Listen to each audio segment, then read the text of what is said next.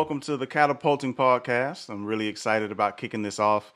This is episode 1, and I'm really looking forward to this one because we have Roger Tipping, who actually interviewed or joined me on the Political Free Agents podcast, where we talk politics and whatnot. We're not going to deal with politics here. This is strictly tech. In the event that politics crosses over, we will, touch on some of those things, like maybe Section 230 or something to that effect. But we're not focusing on the, politics of the nation. We just want to geek out. So let's kick it off. Want to bring Roger in here. How's it going, Roger? It's going great. Thanks for having me. You're stacking the deck because I'm possibly your biggest fan. So kind of cheating, but glad to be here. Well, I mean, I had to think of somebody that I could pay off to say nice things about me, and the list Oh, was we're getting short. paid? Yeah, the list was short. So Good to hear. yeah, man. So what we want to do is through here, we're gonna talk different topics throughout the podcast. The lifetime of the podcast. I mean, we'll talk topics. We'll talk, you know, specific tech details about DNS, domains, things like that. Just things that I get asked commonly. We're just going to break those things down. But for this first one, I wanted to just kind of go through the history of what is Catapult? Who am I? Where do I come from? Those sort of things. So Roger's going to do the interviewing, and I'm just going to sit back. Instead of doing the interviewing, I'm going to be the interviewed this time. Well, you asked like 3 questions right out front. So, what is Catapult? Who are you? How are I'm, things? I'm interviewing myself. Apparently, you segued me right into the questions. Um, it, the podcast bears the name of the company. So, tell us a little bit about the name before we go into the history of the company. Yeah, so actually, the name came from a friend of mine, a designer, really, really quality designer. He runs elevate.co.co. And you'll notice I'll call out a bunch of different companies because like I just want to promote other people's work here as well. So Jake Stutzman, actually, we were going to go into business together and create a hosting company. So we're like, let's try this. What do you think about Catapult? And it was like, yeah, I like that. With the K, okay, I like that. And we ended up not doing it because we dug into the specifics of hosting at the time. This was 2004, 2005. And it was like, you know what? Nah, we're going to scrap it. Well, I had a company called JDev Inc. at the time. And I wanted something not so specific to be like John Development, right? Like it's a little bit on the nose, right? And so I asked him, I said, hey, man, can I just use the graphics, use the name and, start up a new company? And he was like, yeah, man, go ahead. And so that's where Catapult Media was born. And I ended up doing a bunch of media at the beginning. And now I don't do as much media, like video stuff and things like that. Now I'm DevOps development, things like that. I do those things more. So we ended up, the company is still Catapult Media, but we're branding as Catapult. Got it. That's awesome. Now, there was one guy who went on the nose with the name of his development company. It was his name was Mike Rowe. I'm sure you're familiar with Mike Rowe Yes, Soft, Mike Rowe Soft, but that's and this. he That's did as good as it gets. end up losing a short-lived legal battle to Microsoft for his own name, unfortunately. Yeah, that was interesting. That was a very interesting case. That was about '03 or so, I think, when it first started off, something Yeah, like you that. said 2004, and this is maybe digressing a little bit, or maybe off the subject, but That's how fine. different was technology in our sphere back in 2004? Because that's not long after I just started doing basic web development, like 2003. So Yeah, so it's you know different. what? The funny thing is the things now that people can go online and do for free, like with Wix or WordPress.com, that was what people were coming to us to have done, right? Like they wanted a website and they wanted it to look a certain way. They wanted, the logo and the header and like all of these things. We didn't have the richness that we have now of like really quality CSS libraries and things like that. Like you had to pay a designer. Then they had to cut up the graphics, and you had to use tables to lay out everything, Oh like yeah. tables with the little spacer, the one pixel spacer graphic, and it was like, it's, largely like an art. Like now you can generate a whole bunch of stuff and get a really quality website, or just buy a theme, right? The thing, like, people would pay thousands to get a website designed. Now you pay like $50 and get a really quality theme, or free. And so back then, that landscape was really people like just trying to get their online presence out there. Well, now online presences, they're very easy, right? One of the services I used to offer initially was site management, so like content updates. Like, there's no need to do content updates for Pre people anymore. CMS. Right. Yeah. We actually had to build the CMS, like a WordPress per project sort of thing, right? And of course, developers, we start seeing, man, we're repeating this a lot. We're having to continuously build a CMS. Why don't we just build one and then launch people on it? And when WordPress first came out, it wasn't like taking off like that.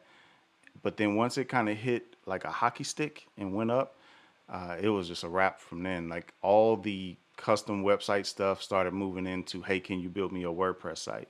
Once it moved away from blogging, right? Once they added the concept of static pages, so it was different. It was a different kind of work, and applications were not nearly as advanced.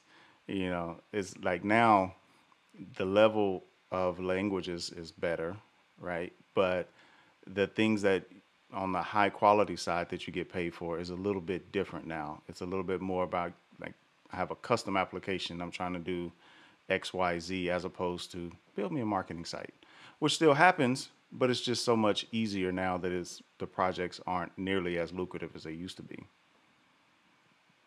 Yeah, it seems like too, correct me if I'm wrong, but it seems like there's less amongst the most common languages and platforms people are building on.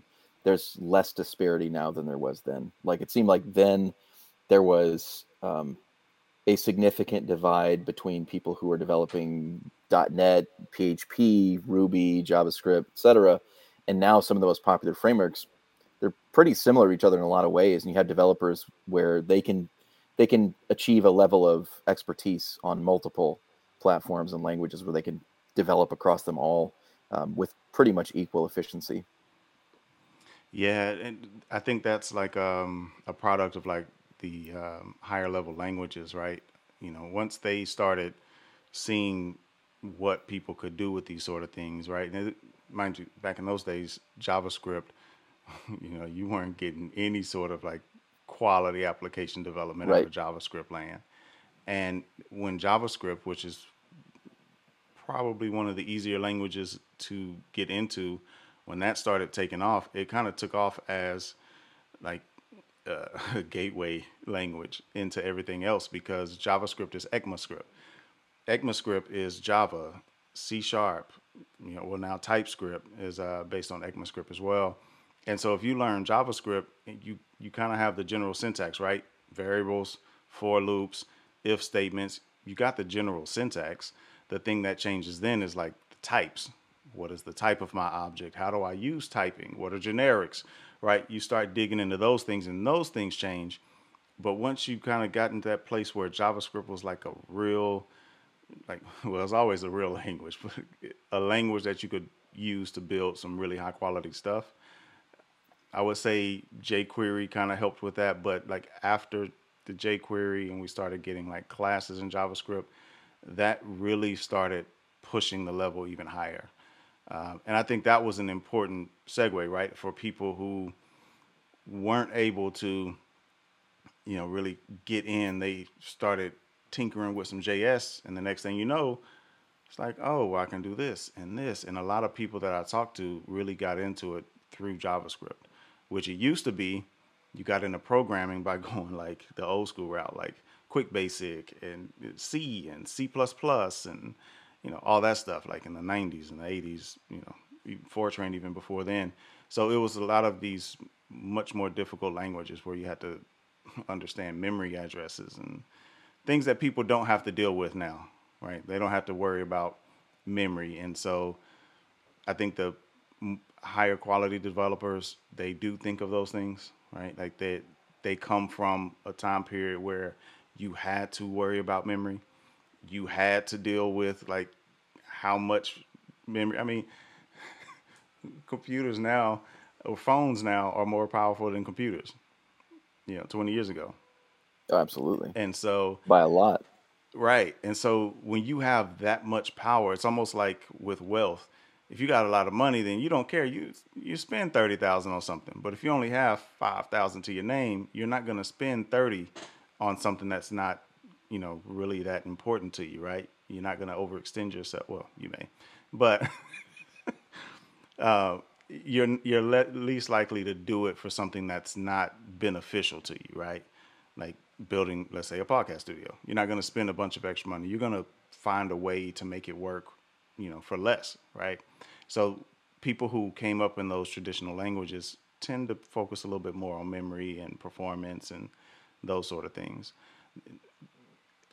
It's a little bit like get off my lawn, you know, me looking at the young kids like, y'all don't know back in my day, But, I definitely see that when I talk to younger developers these days.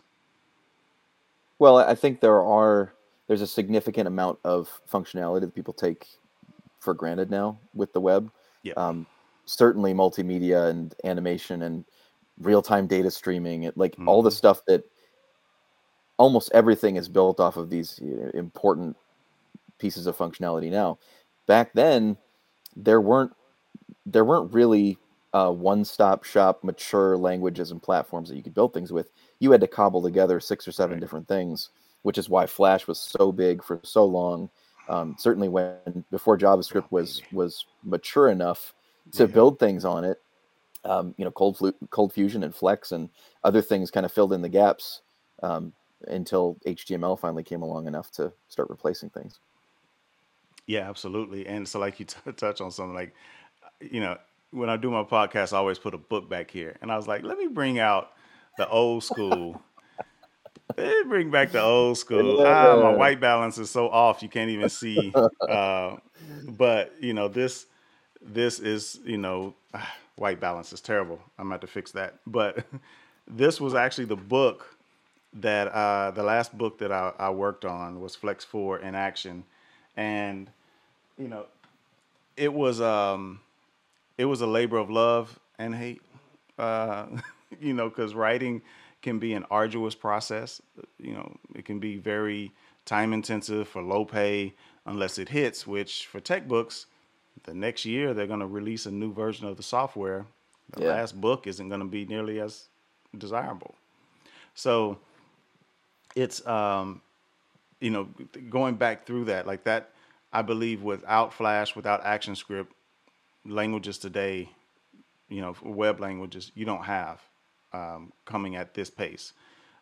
It's kind of that case like Android versus iOS, where Android will come out with something, whatever manufacturer like Samsung used to have fingerprint reading, right? And that kind of started moving the industry a little bit.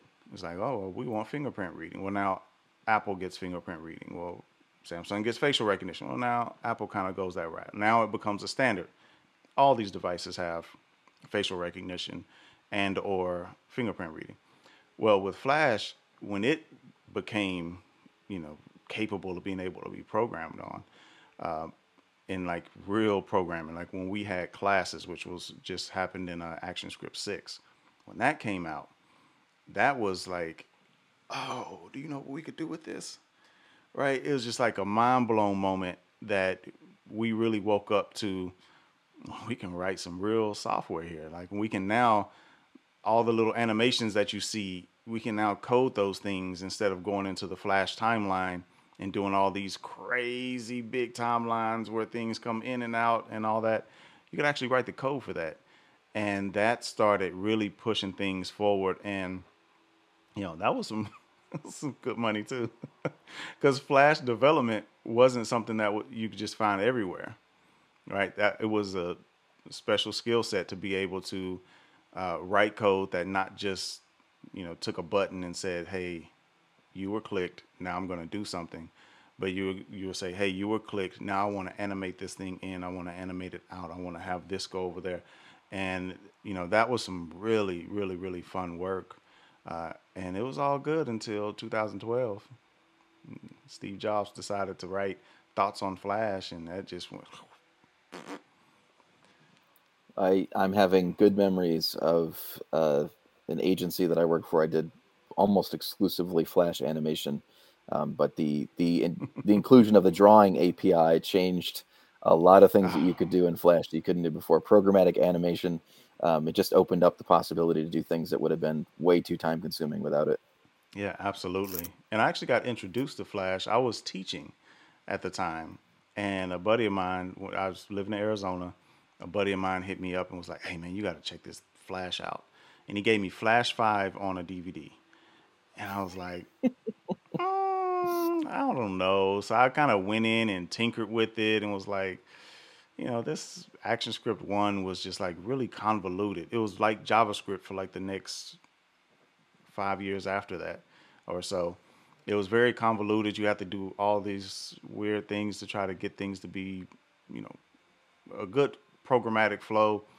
And like you had scripts that were on frames that were over in this component, and this component had another Hmm. script. Everything was all over the place. So when they went to the point where you had ActionScript files and you could write code, you had classes and types and all these things that were coming. Man, it was a game changer. That's when I went whole hog on Flash. Because prior to that, I was just doing CodeFusion stuff, HTML stuff here and there, but largely just CodeFusion. And that Flash stuff took off, and it was just like, yes. Fun fact I always tell people is the book actually came out, well, was set to come out 2 weeks after Steve Jobs released Thoughts on Flash. Oh, perfect. Never saw a royalty check that had any quality to it. And Oh man. so the egghead.io, the tutorial site, Joel Hooks actually was one of the co-authors on there. And we joke Oh yeah. almost every year ever since 2012, roughly. A few years we lost contact, but with the Twitter sphere and everything, now we stay in contact. We joke all the time about the royalty checks because like none of them came in and were like, yes, now you make money. It was like, oh, now we're only negative $40.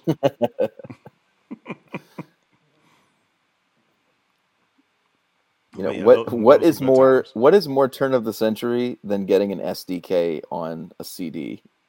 Like here, here's I a mean, CD with an SDK on it. Like right. we're right back in 2002.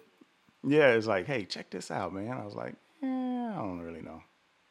I don't know. I was a snob at the time. I don't really know about these animations.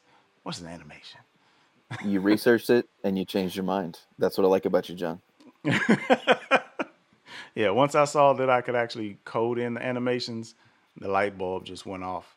What's funny is uh, it was Macromedia at the time, not Adobe.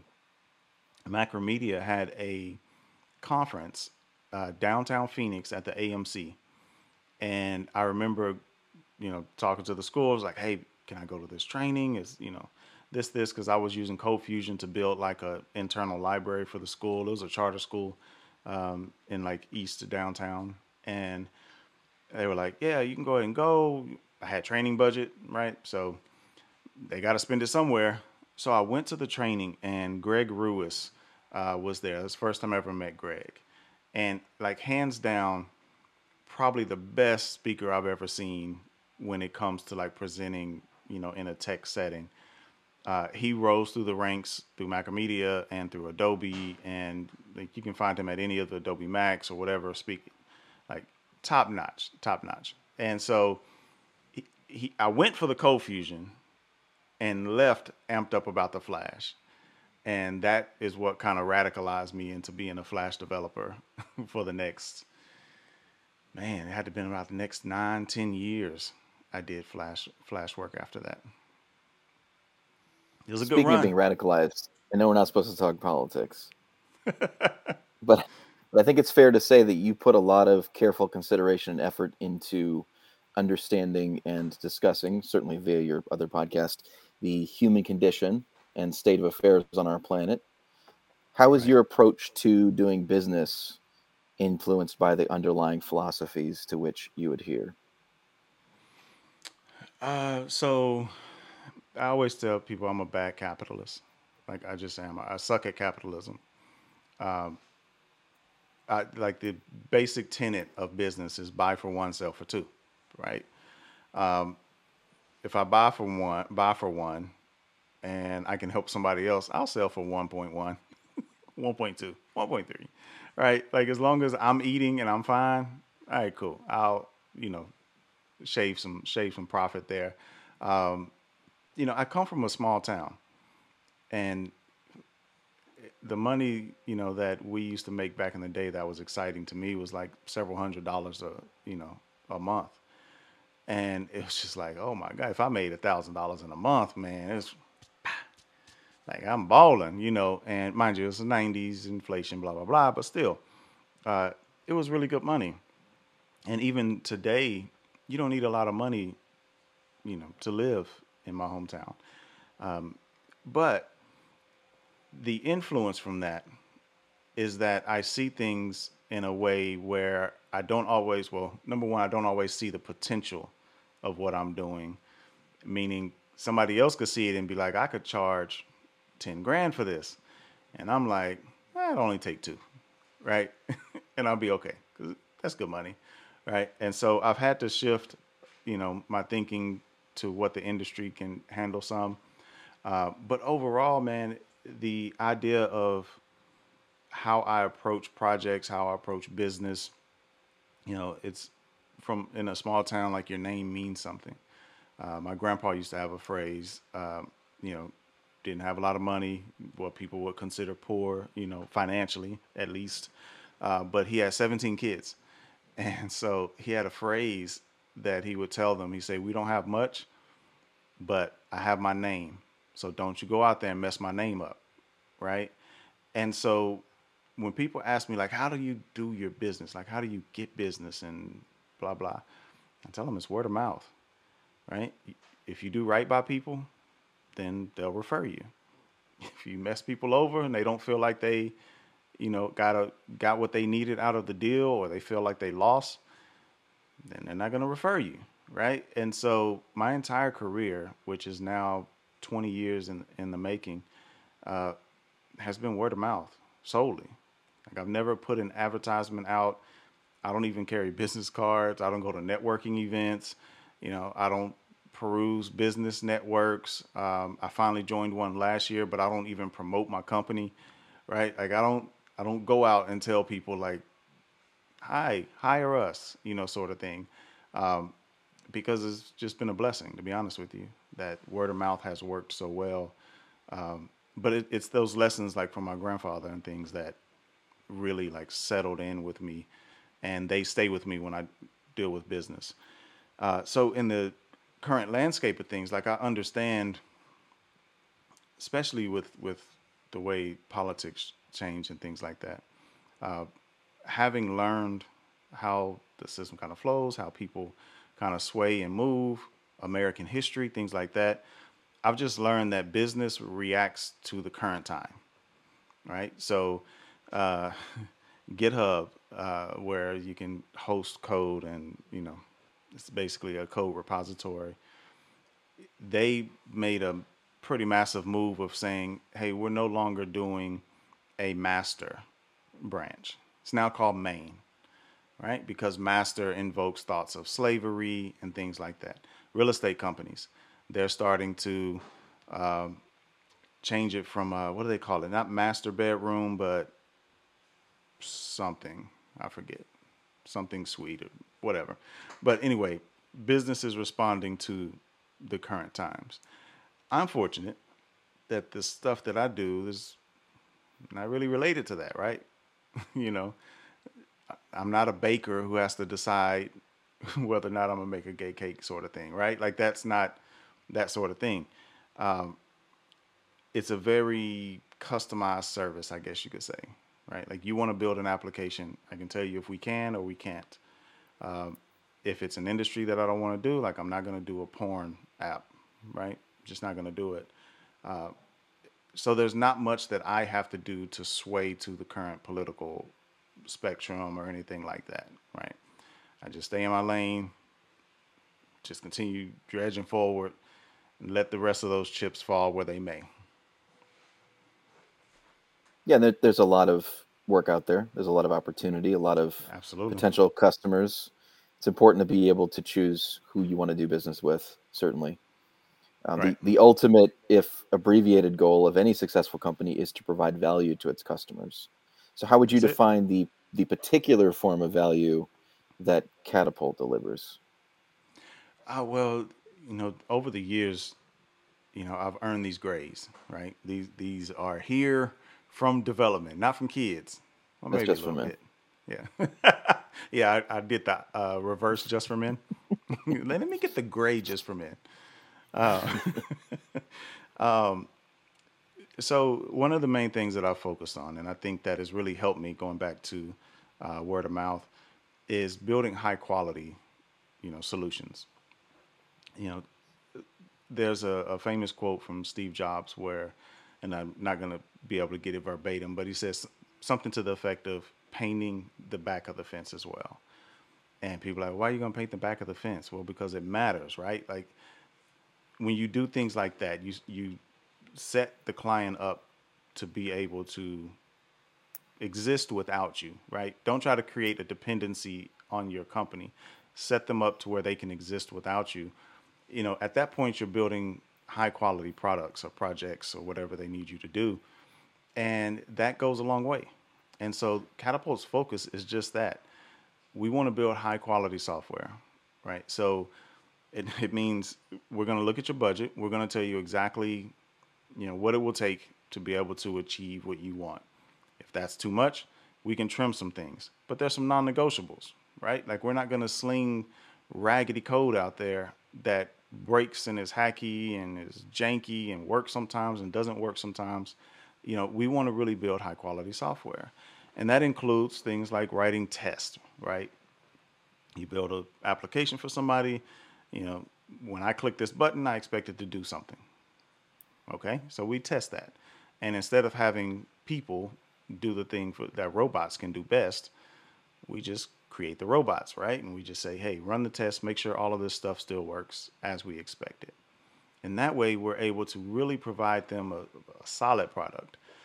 Process is really big. So when it comes to like building software, well, how do you build software? It's really, I guess it's with everything. You start with, step one, right? The very first step, you start with that. You don't say, I want to build a mobile app, go, right? It's like, okay, I want to build a mobile app. What's the first thing I need to do? I need to initialize the repository. I need to get these things set up. How are we going to deploy it? How are we going to test it? How are we going to run this thing, across other people's devices? All of those things matter. And so we really try to help people understand how you can better improve your process. We love agile methodology, the old school approach of waterfall. We can work with it, but it's not desired. So we would work with you to like improve that part of your process as well. And then once we have that planning and that sort of thing done, like I mentioned, the CI/CD process where we're really working through how do we get this thing out to production. Okay, you have a UAT process. Okay, how do we go from the development build to the UAT process? What are some ways that we can do that within your budget, right? Because we can suggest things all day, but if we're not paying for them, what does it matter what we think is the best one, right? We will give you the options that fit within your budget. Well, really, we'll give you all of them. You tell us what fits within your budget, and we'll try to work with it. We'll tell you the downfalls of choosing those things as well. So I think it's those part of that part of the process where we're focused on code quality within your budget, within your timeline, the planning process and the execution of that plan as we go through it, and then the complete flow of how once we're done and we're gone, how you can maintain throughout that process, making updates to it.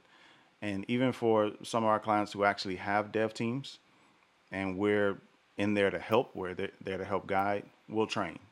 So we'll train their, developers on how they can take over and manage the project from there. Because again, is there's some scummy people out, right? Like some people are going to try to create an umbilical cord between them and the client so they can just continue to eat and eat and eat. And for me, it's like, well, there's always more projects. So if there's something else that you want, we'll come back and we can work on it with you. But we're not going to create an artificial tether just so you can keep funneling money to us, right? So I think that's the core part of Catapult. And you hear the thing like full stack all the time. And so we're able to help with building the application, the infrastructure. So you're hosting on Amazon or DigitalOcean, whatever. We're able to help that, and then also the automation of all of those pieces together. We outsource design though. We don't do the design aspect because there's some great companies that do it. So we let them handle those portions. There are some details in what you just described that I want to make sure we don't gloss over, because our conversation has been so much like nostalgic early Yeah, yeah, 2000s yeah. development. Um, the way you just described the life cycle of a project and all of the various services that you can offer within your company, I cannot understate how different it was 15, 20 years ago. Um, the separation between product planning, project management, engineering, and then deployment and server management and all the IT stuff, those were completely separate roles. And the Yes. evolution of the developer, every really good seasoned developer now has a pretty good handle on the evolving standardization of those processes. Right now, most people are doing agile. There are Yep. product development standards in place, and there are processes and cadences to follow that can pretty well guarantee a good outcome. But I feel like back then, if you hire a developer, there's a very good chance the only thing they can do is write code, and they don't know anything Yeah. about any of those other things. They can't deploy it when it's done. They can't manage it in the long term. They have no idea how to help you plan Yep. your product, and they don't know anything about project management. And that's just not. I'm sure there are still some developers like that out there, Yep. but anymore, any good developer, quote unquote, um, really needs to be able to do all those things. Yeah. People would always ask. There's a young man that I'm mentoring right now, and he was exclaiming last week or week before, a week before, because we were talking about the Super Bowl coming up, and he was talking to me, and he was like, "Man, it's just crazy how much you know." And I'm like, "Well, I've been around a while. Once you be around a while, like you can't avoid knowing a bunch of different things." He's like, "Yeah, but you know across a lot of disciplines." And I was like, "Well, it's a simple answer to that as well, is that I was independent my entire career up until 2012. I took an 8 year hiatus, went to work for two separate companies. But prior to that, it was 12 years of me trying to put food on the table by myself, right? Like I got contracted by companies, I would contract other people and things like that. I was trying to learn how to be a businessman while also having to learn languages and those sort of things, right? And so my thing was, I love the way Bomani Jones from ESPN says it. He says it's the not I can't go back, right? And so my point is I can't go back to the life I used to live financially, right? Like once you get to a higher plateau, it's like no, no, I can't go down more rungs. So I'm going to do whatever I can to push. Well, in doing that, like I said, I started out doing cold fusion stuff. Flash came around. Somebody started asking about some Flash work. Okay. I couldn't sell Cold Fusion stuff because at the time Cold Fusion was like 12 grand for the server, right? So Oh you had to man. pay 12 grand a year, uh, to be able to use Cold Fusion. So I was like, I need to learn more languages, right? And so somebody asked for some PHP. It's like, it's a language. I can learn it, sure. So I worked on some PHP. And then somebody came and was like, you want to do this project? It's some Java. All right, do some Java. All right, we'll figure it out, right? We're doing it live, like that sort of thing. And so it was just like all these things started coming. And whenever you're solo, when somebody says, build this site for us, they don't want you to build a site and then send them a screenshot or a video of it working locally. They want to see it online. So I had to learn how to do infrastructure stuff. You're right. I didn't know it was called infrastructure back then, but how do I set up a hosting count? How do I deal with domains? How do I deal with How the do I database? upload things? How do I FTP? What is a FTP? Right? Like all that. Like Yeah. and user groups were tremendous for that. Like user groups in Phoenix, they really helped set me, on a different path. And so I just had to like pick all those skills up. And so it didn't matter what it was. I was doing mobile in like '05 or '06, right? Like this was before you had Objective C and all these things that you could do on iOS and eventually Android. It was very, very poor experiences, but it was cool. It was fun, but it ultimately boiled down to somebody said, "Can you do this?" And I was like, "I figured it out." Let's do it. I will So be with able to soon. Yeah, exactly, so I always tell, and in those scenarios, going back to like my name, uh, I make sure that if I'm learning on the client's dime, they're not having to pay a premium for me wasting time because I don't know that thing and I'm trying to learn that aspect. So that was key, to my growth. And so my last job before I went back to doing Catapult full time, all my developers had to do infrastructure. They're like, hey, we need to do this sort of thing. Okay, so you need to jump into Terraform. It's over here. Go ahead and start working on that. I would train them every single week in an office hour setting where we would sit down and walk through different topics and whatever the case may be. I would just unload and dump as much information as possible. So my key was just trying to make sure that they weren't limited to just, I'm a front end developer. No, you need to know everything. You need to understand how to run these meetings. You got to understand the QA process, all of that, like Yep. deploying infrastructure. Hey, the build failed on Jenkins. Okay, why? Right? Right. If you can't figure it out, we'll jump on a meeting and do that. So I'm really big on growing polyglots in that scenario, or in that case, so that way people do have that breadth of experience and they can operate in different scenarios like that. But you're right, back then, that was not, it was rare that you would find somebody that could do so many different disciplines. It's rare now, but not nearly as rare as it used to be. Yeah, I think the next big advancement that you're seeing with the premium unicorn style developers is not just being full stack and beyond, but it's also having a higher level of business awareness so they can connect to The client. complicated intended business outcomes that the Mm-hmm. client has goals towards achieving, Yep. and really help through super high context, super high knowledge, help connect what needs to happen on the technology side to make sure they Mm-hmm. can achieve those outcomes. That's, I think, really great developers do that really well, and not many can do it. Yeah, that's another thing that I preach to my guys is value, right? Like if they're coming to me and they're like, "Hey, I'm trying to do this thing," it's like, "Well, why are you doing that? Are you just trying to milk hours?" Right? Like we're not milking hours. What value are you providing the client? Well, I thought this would be good. Okay, well, is it going to help them in their bottom line? If you can't answer that question, you need to go find out. You need to talk to the client, whoever our contact is, and let's figure out if this is something that they want to do, right? That being able to ascertain value is a key component, in my opinion. Uh, and not just sitting back and saying, oh, you want a button that does something? Okay, sure. No, let's figure out why. Let's dig in, figure out why, and then we can help shape that solution in the best way possible. Yeah. Understanding what outcome goals exist and what needs to happen puts you in a position to being able to intelligently challenge instead of just saying yes, like the client says build this, Exactly. so I'm building it. Well, is it actually going to help the client? Well, I don't know. They asked me to build it, so I'm going to build it.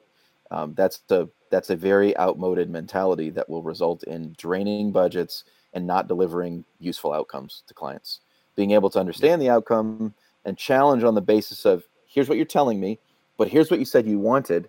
Let me explain how those two do not connect to each other and recommend that we take this direction instead so we can get you to the place you want to go. are you okay with that? And I can tell you from personal experience, 99 times out of 100, they are they're beyond happy that they have you there to challenge them Yep. on their their misunderstanding of the minutia of the thing that is not their expertise. They hired you because of Right. your expertise.